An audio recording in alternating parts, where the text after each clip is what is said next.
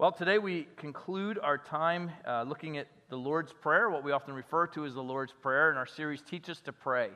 And so for me, it's been a rich, more in-depth look at this prayer than I've done in a while, and I know God has kind of refilled my heart and really inspired me to be using this prayer more regularly in my time with Him. And maybe you found it to be the same as well. As we've walked through this prayer, we've been reminded of some things, challenged with some things. The idea of who are we praying to? Our Father in heaven, this God who is both great and wonderful and amazing and totally different than we are, yet wants to be in relationship with us. It sets this God apart from any other God that we might pray to, a God who is both great and wants to be near us, and that's a great thing. This God that we pray to, we pray starting not just asking for things for us, but we are taught in this prayer, pray, hallowed be your name. May your name be seen for who you are. Your name represents the person, and God, may you be known in my life and through my life, in my community, in my sphere of influence, and in this world for who you really are. May your will be done on earth as it is in heaven. And God, not my will, what I want, my agenda, but God, help me to submit to what it is you want to accomplish in this world. And then we kind of move to praying for our own needs. And we saw about praying for God's provision. Give us today our daily bread. And we're reminded that even with our efforts and all that we put into it, and we are and we should, that God is ultimately our provider. He is the one who gives us what we need each and every day. We are dependent upon Him. We also saw that we asked for forgiveness, for pardon. God, would you forgive us our sin? And always in mind that as we recognize how much God's willing to forgive us of everything, we too need to be ready to forgive those who may have hurt us. And that's not always easy to do. But again, to reflect on how much God's forgiven me enables me then to forgive those who may have hurt me as well. And then this morning we come to the third of these three requests that we make to God. And perhaps this is the one that's the most challenging to understand. And it simply says this, and lead us not into temptation, but deliver us from the evil one. We're praying for God's protection. It's the idea in this prayer, please don't do this, God, but do this. It's two sides of the same coin as we ask for God to protect us in the world in which we live. I don't know about you, but even this statement raises some questions in my mind. When we read, lead us not into temptation, would a holy, perfect God, remember, hallowed be your name, you're holy, you're perfect in every way, morally right, would He lead us into temptation? Is that something He would do? Is there something maybe more that's being said here? I think it's something we need to wrestle with. And we will. We're going to unpack this morning, and I do need to warn you, it may get muddier before it gets clearer. I do hope we get to the clear part, but you can be the judge at the end of the day if we get there. But it's about unpacking what's going on here and how these words are used in Scripture. When we think of God leading us, what are some of the images that might come to mind when we think of God leading us in life? And maybe if you've been around the Bible for a little while, you might be familiar with one of the most famous passages of Scripture, Psalm 23. And it starts by saying, the Lord is my shepherd, I lack nothing. He makes me lie down in green pastures. He leads me beside quiet waters. And we read that, we're like, well, I'm all about that. You know, I like to be led by quiet waters to peaceful places where my soul is going to be restored or refreshed. He guides me along the right path for His name's sake. And we think of God leading us, and He would lead us in the right direction, right? That would make sense to us. And places of restoration. Or maybe the last verses of Psalm 139, where the psalmist writes, search me, God, and know my heart. Test me and know my anxious thoughts. See if there is any offensive way in me. And then the last line, and lead me in the way everlasting. Lead me in the everlasting way. Again, that's something we might expect of God, that He would lead us in the right direction, the way that we should go. But when Jesus used this phrase, sure, He was aware of that in the Psalms and other places in the Old Testament, absolutely. And that is a way that God often leads us. But there was another dimension that Jesus had experienced, actually just a few chapters before we get to His teaching on the Lord's Prayer. We see Him go through something, and it's described to us in this way. Matthew chapter 4, verse 1, you'll see it on the screen. It says, then Jesus was led by the Spirit into the wilderness to be tempted by the devil. Now, there's a lot of clauses and phrases there, but don't miss this. He was led by God into a place where he would be tempted by the devil. He was led not beside still waters, not to have his soul refreshed, not in the way that leads to everlasting life, but to be tempted by the enemy. Isn't that God leading Jesus into temptation? And how do we deal with that? How do we work through that? Well, to add to the muddiness, at least in the present time, you may have a note in your Bible, if you would look it up and look up Matthew 4:1 or any place that the word test or temptation occurs in the New Testament, you probably will have a note that says something like this. The Greek for tempted can also mean tested. Oh, well, that's helpful. So now everywhere I read the word tempted or tested, it's actually the same word. So how do I differentiate? How do I know the difference? What is going on here? So maybe God led Jesus into the wilderness to be tested, but what's the difference? Well, if you have a Bible, there's a helpful passage, I think, that will help bring some clarity, and that's found in James chapter 1. So if you have a way to look at Scripture, I want to encourage you to open to James chapter 1. James is a real practical book filled with a lot of just action-oriented things. This is what you need to do. He doesn't pull any punches. And he opens the book by talking about this idea of going through trials. And in verse 2 of James chapter 1, he says, "Consider it pure joy, my brothers and sisters, whenever you face trials of many kinds, because you know that the testing of your faith produces perseverance." What he's saying is you're going to go through trials in life. We can probably all relate to that. Either you are right now, you have been, or you will be going through some kind of trial, a difficulty in your life. And being a follower of Jesus does not exempt us from trials. It doesn't mean because we follow Jesus that life all gets easy and simple.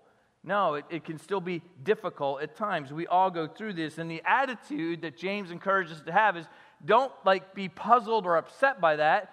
Count it joy, not the trial itself. It's not fun to go through trials, but understand that God put that or allowed that trial in your life for a reason, and it's a good reason, to develop perseverance, to develop your relationship with Him, to help you to have a deeper faith and trust in God. And that's the good that He wants to bring out of this. He goes on in verse 12. He says, blessed is the one, so we read verses 2 and 3, now jump down to verse 12. Blessed is the one who perseveres under trial, because having stood the test, that person will receive the crown of life that the Lord has promised to those who love Him. So we see here 2 times in these verses, there's this link between trials and testing. You go through these trials, God's testing your faith, and what are we called to do? Persevere. Don't give up. Because when trials come, the temptation is to say, God, I don't like what you're doing. It's not what I would want. So therefore, I'm not going to trust you. I don't see how you're good in this situation. And I'm going to go my own direction.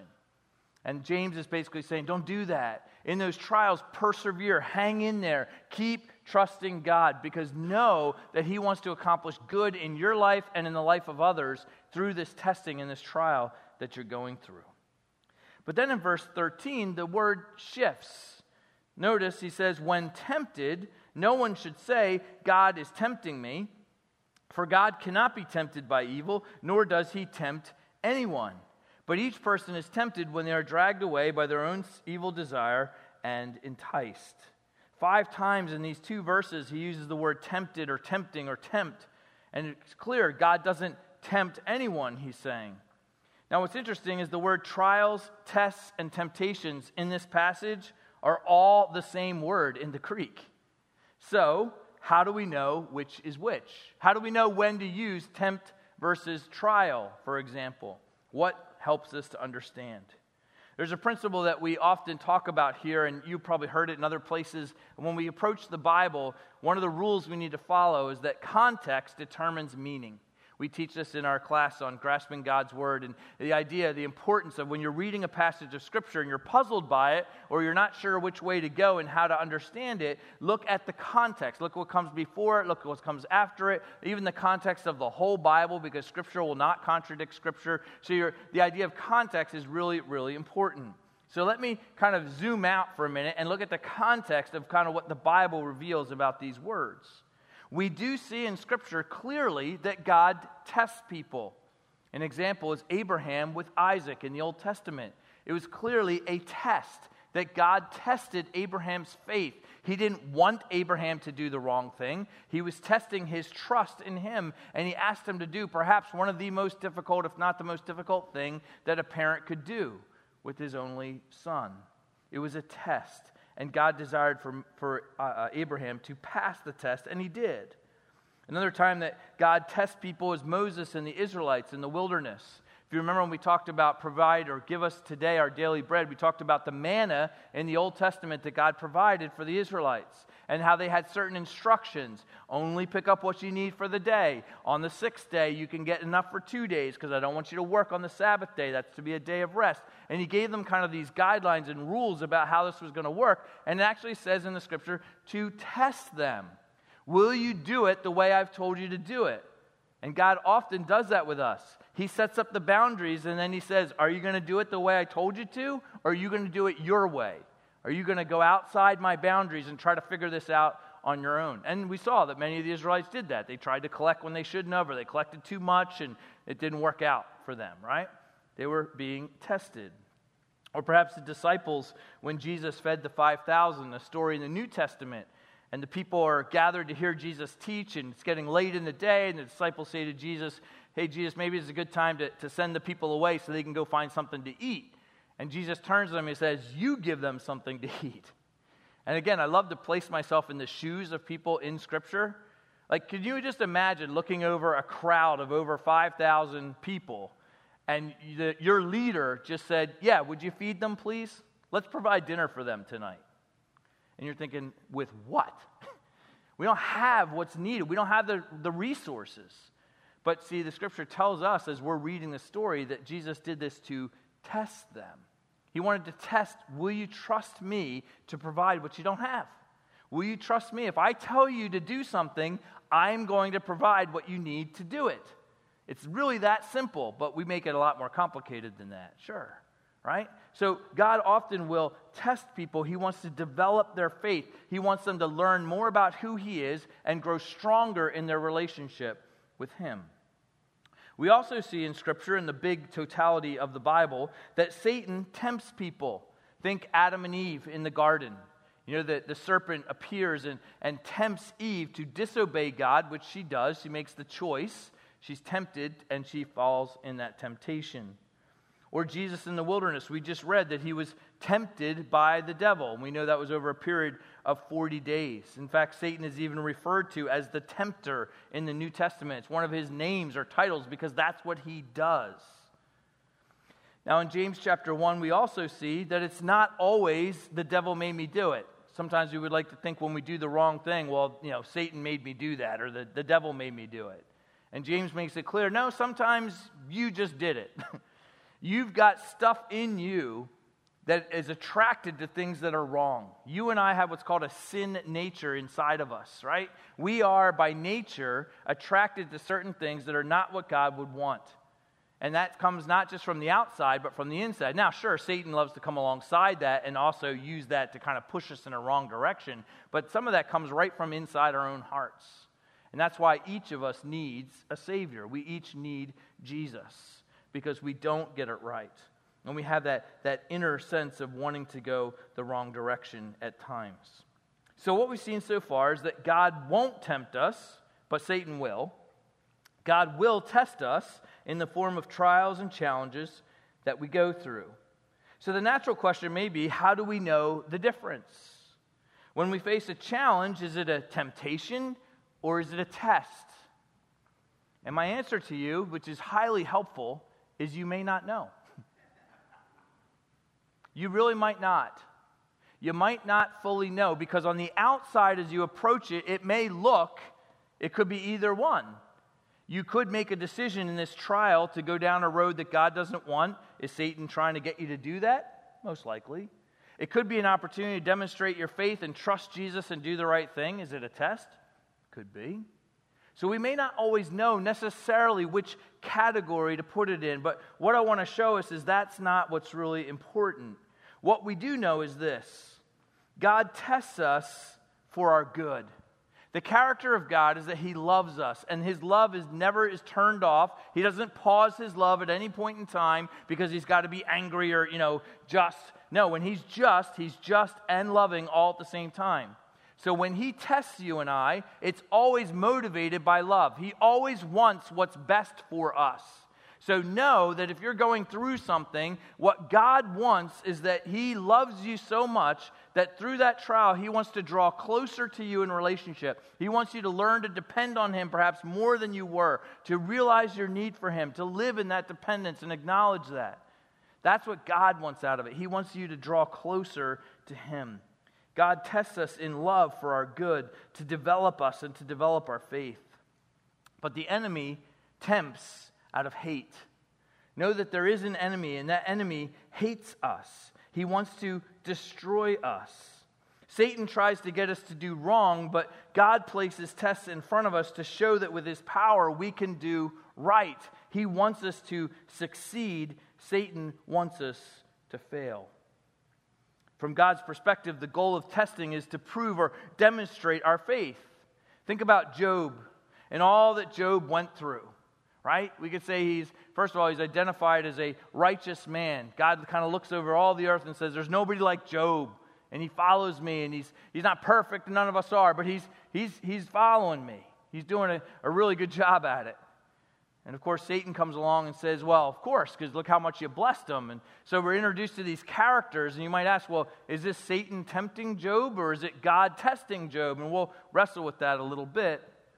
But notice in this story, when bad things begin to happen to Job, there's another character in the story, and it's Job's wife, and she has an answer for what Job should do. And her advice to Job is simply this: curse God and die.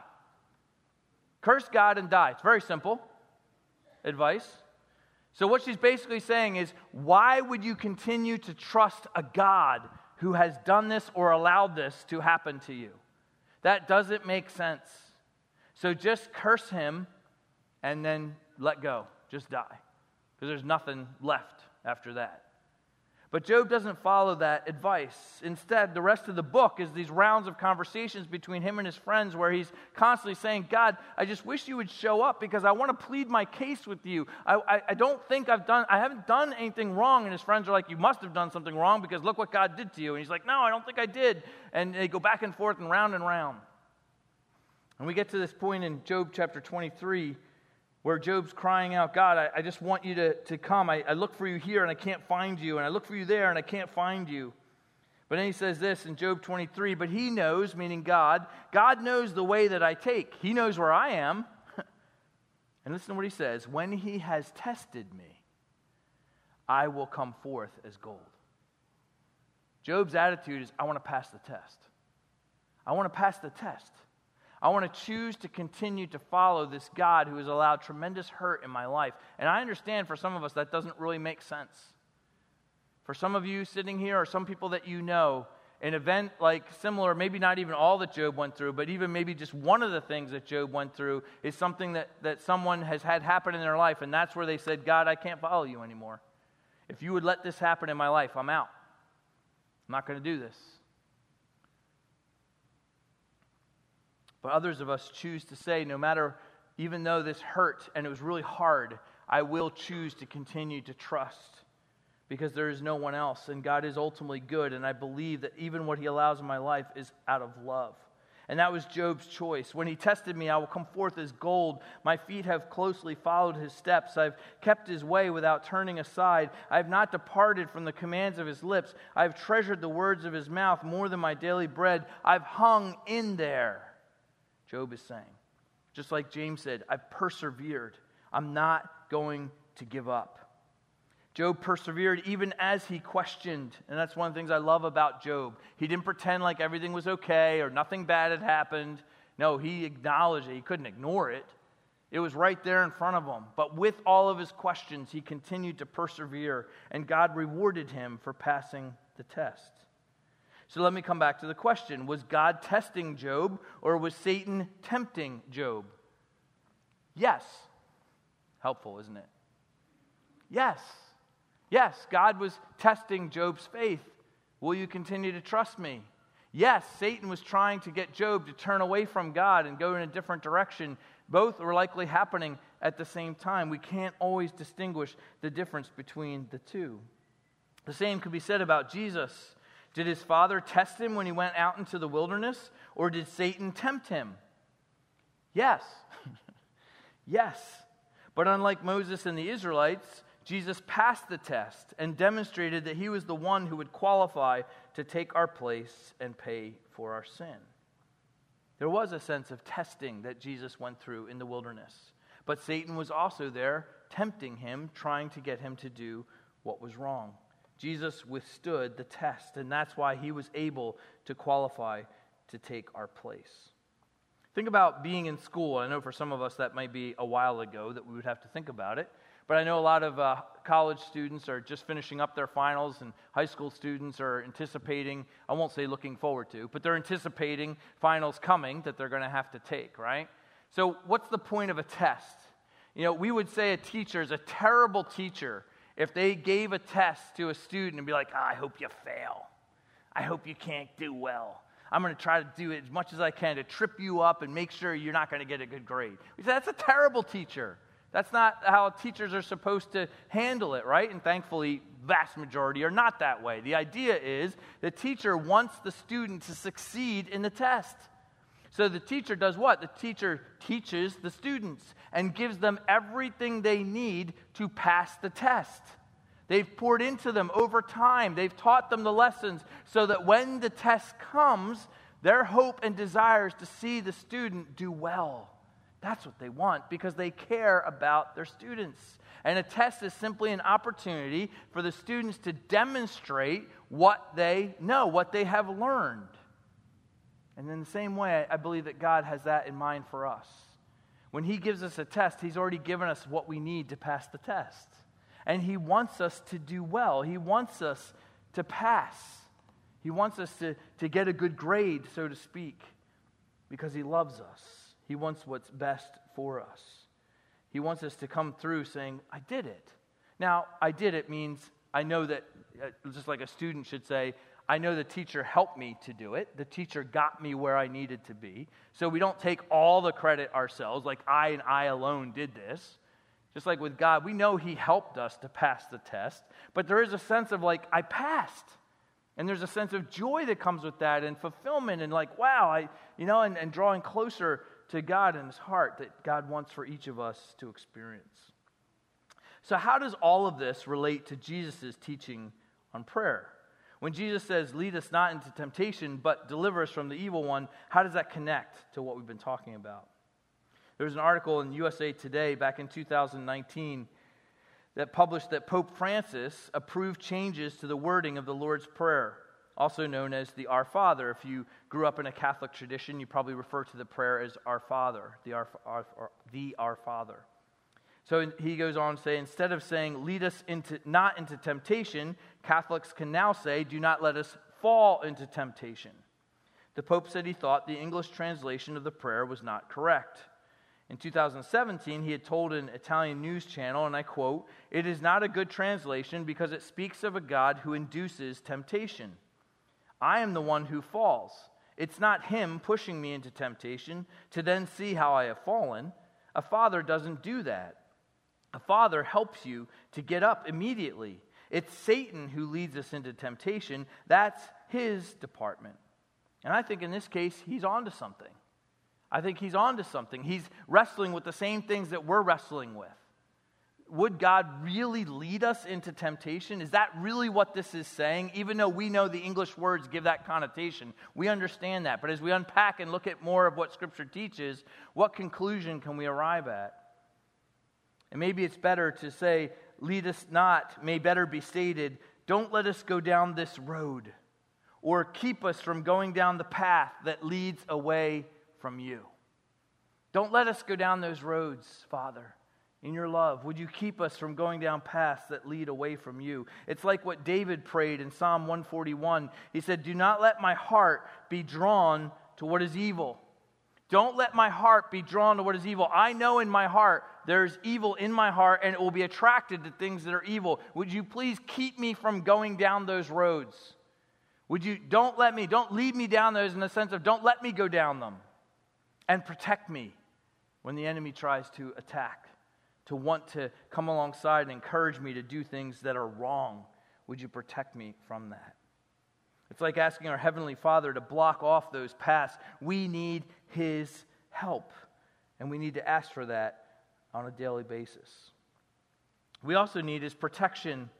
Jesus taught us, lead us not into temptation, but deliver us from the evil one. Some translations have deliver us from evil. Maybe that's what your Bible says. It actually says the evil. Protect us or deliver us from the evil. And the evil personified, some translations have said the evil one, meaning Satan, kind of the leader of those who want to lead us astray. Jesus himself said that the thief, referring to Satan, comes only to steal, kill, and destroy. Evil personified, Satan wants to destroy us. That is his goal. That is his mission. That's what he wants to do. We are in a spiritual battle each and every day. There is an enemy who wants to derail us and draw us down paths that are away from God. That is a reality, even though we cannot always see it with our physical eyes. And the problem is that we cannot stand against this enemy even in our own strength. We just don't have the power to stand against him on our own. But we also don't have to be afraid, because we need to remind ourselves that God is stronger than the enemy. That it's not this yin and yang idea where there's good and bad and they're equal and they're vying. No, God is ultimate, the authority of this universe, and Satan is under his authority. Everything that Satan does is under the permissive will of God. There's nothing that he can do that God has not allowed to happen. And I know that raises questions for us. I get it. Why would God allow Satan to do certain things? I understand that, and I'm not going to take the time to try to delve into that right now. But what I want us to understand, that Satan functions under the authority of God. Just like if you remember the story of Job, right? Satan comes to God and says, yeah, let me do this to him. There's nothing he can do to Job unless God allows him to do it. And God even sets limits. All right, you can touch this, but you can't do anything to him. Well, Satan comes back. All right, well, let me do something to him. Okay, you can do something to him, but you can't kill him. There's always limits that God has set for Satan's functioning in this world. He is the one who has a power and authority. God is. Satan can't do anything without God's permission. So no, he is not stronger than God, but he is stronger than us. And that's why we need protection. And we're looking at this prayer, and we often refer to it as the Lord's Prayer. Some people refer to it as the disciples' prayer, because Jesus taught his disciples to pray this way. And that the Lord's Prayer is actually in John 17, where Jesus himself prays to his Father. We actually get to listen in on Jesus having a conversation with his heavenly Father. What would Jesus pray for? And I'm going to read just a couple of sentences out of that prayer of what Jesus asked for in John chapter 17. He said, Holy Father, protect them. He's praying for his disciples. By the power of your name, the name you gave me, so that they may be one as we are one. While I was with them, I protected them and kept them safe by that name you gave me. Jesus is saying, I'm going to be leaving. I protected them while I was with them. He's going to say, except the one that was destined to fall away, that's Judas. But he protected those others, right? Jesus did that while he was here. And now that he's leaving, he's saying, Father, would you continue to protect this group of my followers? Because Jesus understood that his promise to build his church was largely going to be started and worked out through these men and those that they would impact, and out from this ever-widening circles that leads all the way to us today. We sit here to some degree today because of those individuals that Jesus poured into and then released into the world to say, go and share the good news about me. And somewhere in your journey, if you're a follower of Jesus, someone or somehow God revealed to you the good news of the gospel, of who Jesus is and what he has done for you. And you are left with a decision to make. Will I trust him or won't I? It really is that simple. Will I trust Jesus and what he has done for me and him alone, or not? Will I trust something else? And usually that something else comes back to us, right? And that's what Jesus intended, but he knew for that to happen, they needed to be protected. One other thing that stands out to me, notice why he prays for their protection. He says, so that they may be one as we are one. That's so powerful to me, because one of the enemy's greatest desires is to destroy the unity in the family of God, in the church. He desires to destroy the unity of the church. He wants to see us all going our own way, not working together to accomplish what God wants. He wants us each to be saying, my kingdom come, not your kingdom come. But when we come together and we all collectively say, your kingdom come, that's what's most important to us. There is nothing that can stop the spread and the building of Jesus' church. Jesus promised that. Not even the gates of hell can stand against it. But sadly, sometimes the enemy does get in and causes distractions and disruption and disunity within the family of God. And we've struggled with some of that, especially over the past 2 years. I think every church, especially in the United States, but even beyond the United States, has. And we've been tempted to go down roads of making other things the higher priorities than the calling of Jesus. And these other things are not bad things. Things like politics, things like social issues, things like how we handle a pandemic. Those are all important things for us to wrestle with, but they are not more important than the unity that God has called us to spread the good news of Jesus. And we can't forget that. We can't forget that. And I love that he prays that. Protect them, that they may be one. And he says in verse 15, which you'll see on the screen, my prayer is not that you take them out of the world, but that you protect them from the evil one. I've got a mission for these guys. Don't take them out. Like, they'll have their day to come and be with me, and I look forward to that day, I think Jesus would say. But for right now, they need to stay. They've got a mission to fulfill. And you know what? The same is true for us. How much better would it be for us to be in heaven with Jesus?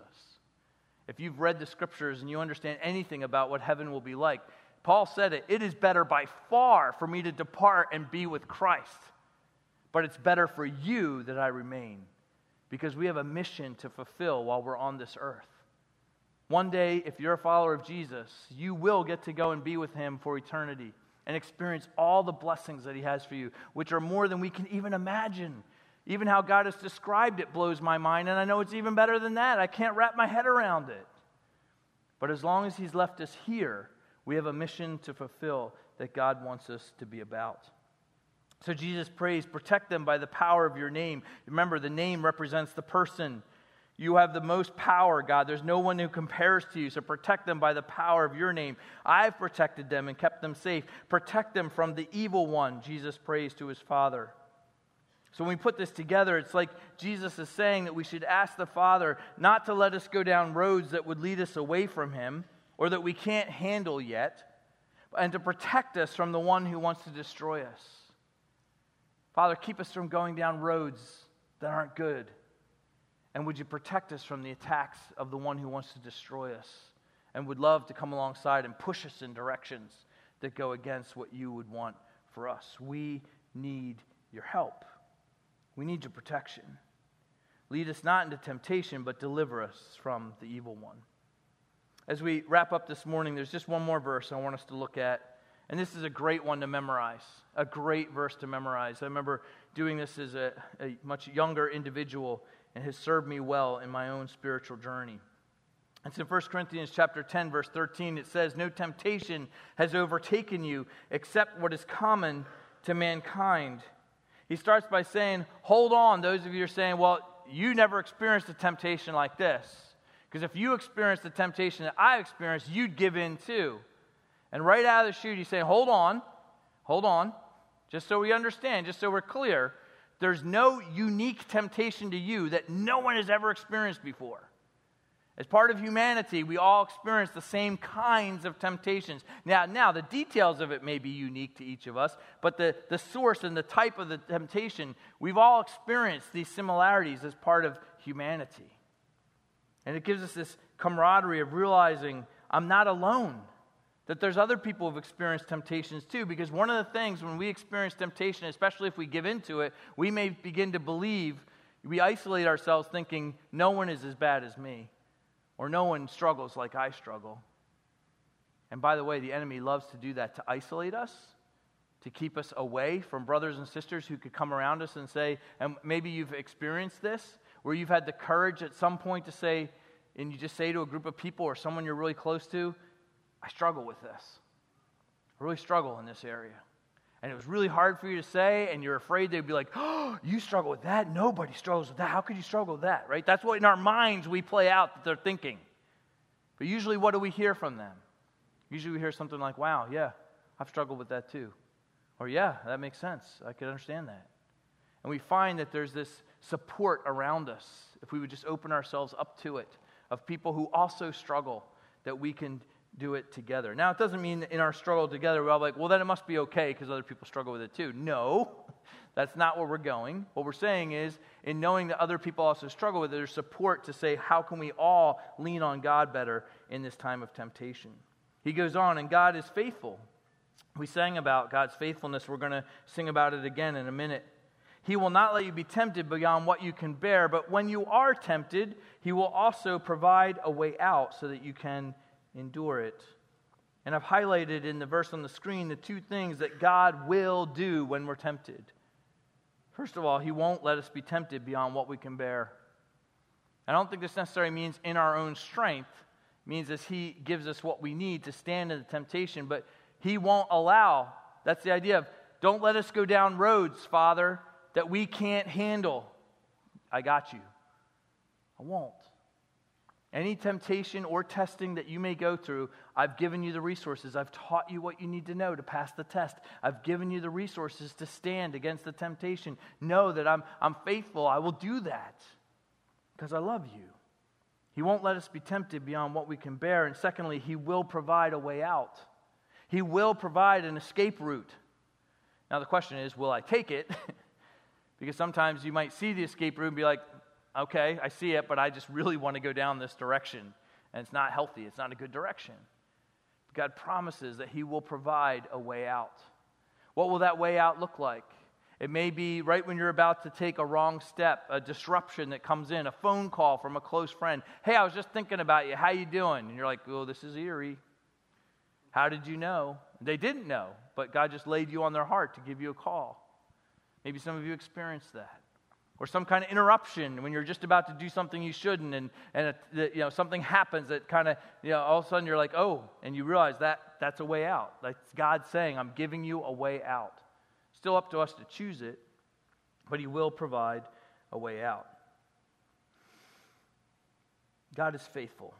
He won't let us be tempted beyond what we can bear, and He will give us an escape hatch. We just need His strength and the courage to take it. And I think a lot of times we find that strength and courage when we live in community, when we are willing to be open about the struggles that we have with others. That's why life groups and D groups and other things that we have here at Davisville are so important, these smaller opportunities to gather together, to get real with each other and pray for each other and encourage and support one another. God, don't let me go down a road that I can't handle, and protect me from the one who wants to destroy me and would pull me away from you. Lead us not into temptation, but deliver us from the evil one. Let's pray together. Father, I thank you for your faithfulness. I thank you that everything you do towards us is motivated by love. And I admit, I sometimes have a hard time putting together what you do and seeing how it's loving. But I do choose to believe and can't see completely from your perspective. And so I pray for all of us, especially for those who right now today may be going through a particular trial or testing or temptation. Maybe they don't even know the difference of which it is. But I pray that you would give us the courage and the strength to make decisions to move towards what you would want and away from what you don't want. That you would protect us from the attacks of the enemy. You've promised you won't put us in situations that when we rely on your strength, we can't bear up under. And that what you do allow temptation to come into our lives, you'll provide a way out. Because you are sovereign, you are over all things, and you are good. I pray for those who are struggling with a particular area of temptation right now. The enemy is hounding them and after them and pushing them in a direction that is not healthy for them or others, not pleasing to you. And whether we may be feeling that in this moment or we all have been there and are there on a regular basis. And I pray for the courage and the strength to look for the way out and to take it. I pray that we would be honest with others in community about our areas of struggle, that we would support and encourage one another, and that we would also celebrate with each other when we say no to temptation and walk in the way that you would want us to walk. And when we don't, when we fall, either because our own sinful nature just comes out and we make choices that are wrong, or whether we give in to the temptation of the enemy that's pushing us down a road we shouldn't go down. I thank you that you're a God who's ready to forgive us and cleanse us and restore us and pick us back up and say, I'm here, I'm all you need, let's go again.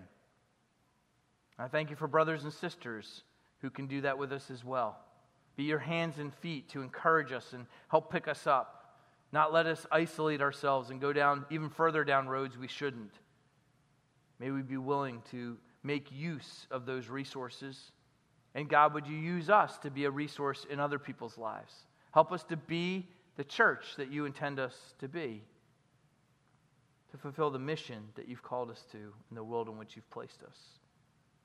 Help us to trust you no matter what, and to regularly express our dependence and our need for you, and to receive what you so graciously offer to us, everything we need to live the life you've called us to live. And once again, thank you for your faithfulness, that you are the same day in and day out. You will sustain us, and you will complete the good work that you have begun in us for your honor and glory. In Jesus' name we pray with gratitude. Amen. We're done this series. It's been rich and deep for me. I hope it's been helpful for you. And I know as I say these words that are familiar to most who have maybe grown up in the church or said them at different times, it has a whole different dimension to it. So I thought it'd be fitting for us as we conclude our time together to, guess what? Say it together again. Would you read the Lord's Prayer with me? Our Father in heaven, hallowed be your name. Your kingdom come, your will be done, on earth as it is in heaven. Give us today our daily bread, and forgive us our debts, as we also have forgiven our debtors. And lead us not into temptation, but deliver us from the evil one. Father, thank you for your Son Jesus teaching us to pray. May we regularly come into your presence, expressing our desire for your kingdom to be established on this earth, for your will to be done. Regularly coming, expressing our dependence upon you, that we need your provision, we need your pardon, we need your protection. We do not walk this path alone. You are with us, and we're so thankful for that. So dismiss us now with a sense of your presence in our lives, and may we live today in such a way and this week that we give credit, honor, and glory to you. I pray this in your name, Jesus. Amen. Hope to see you at 6 o'clock. Have a great week, everyone.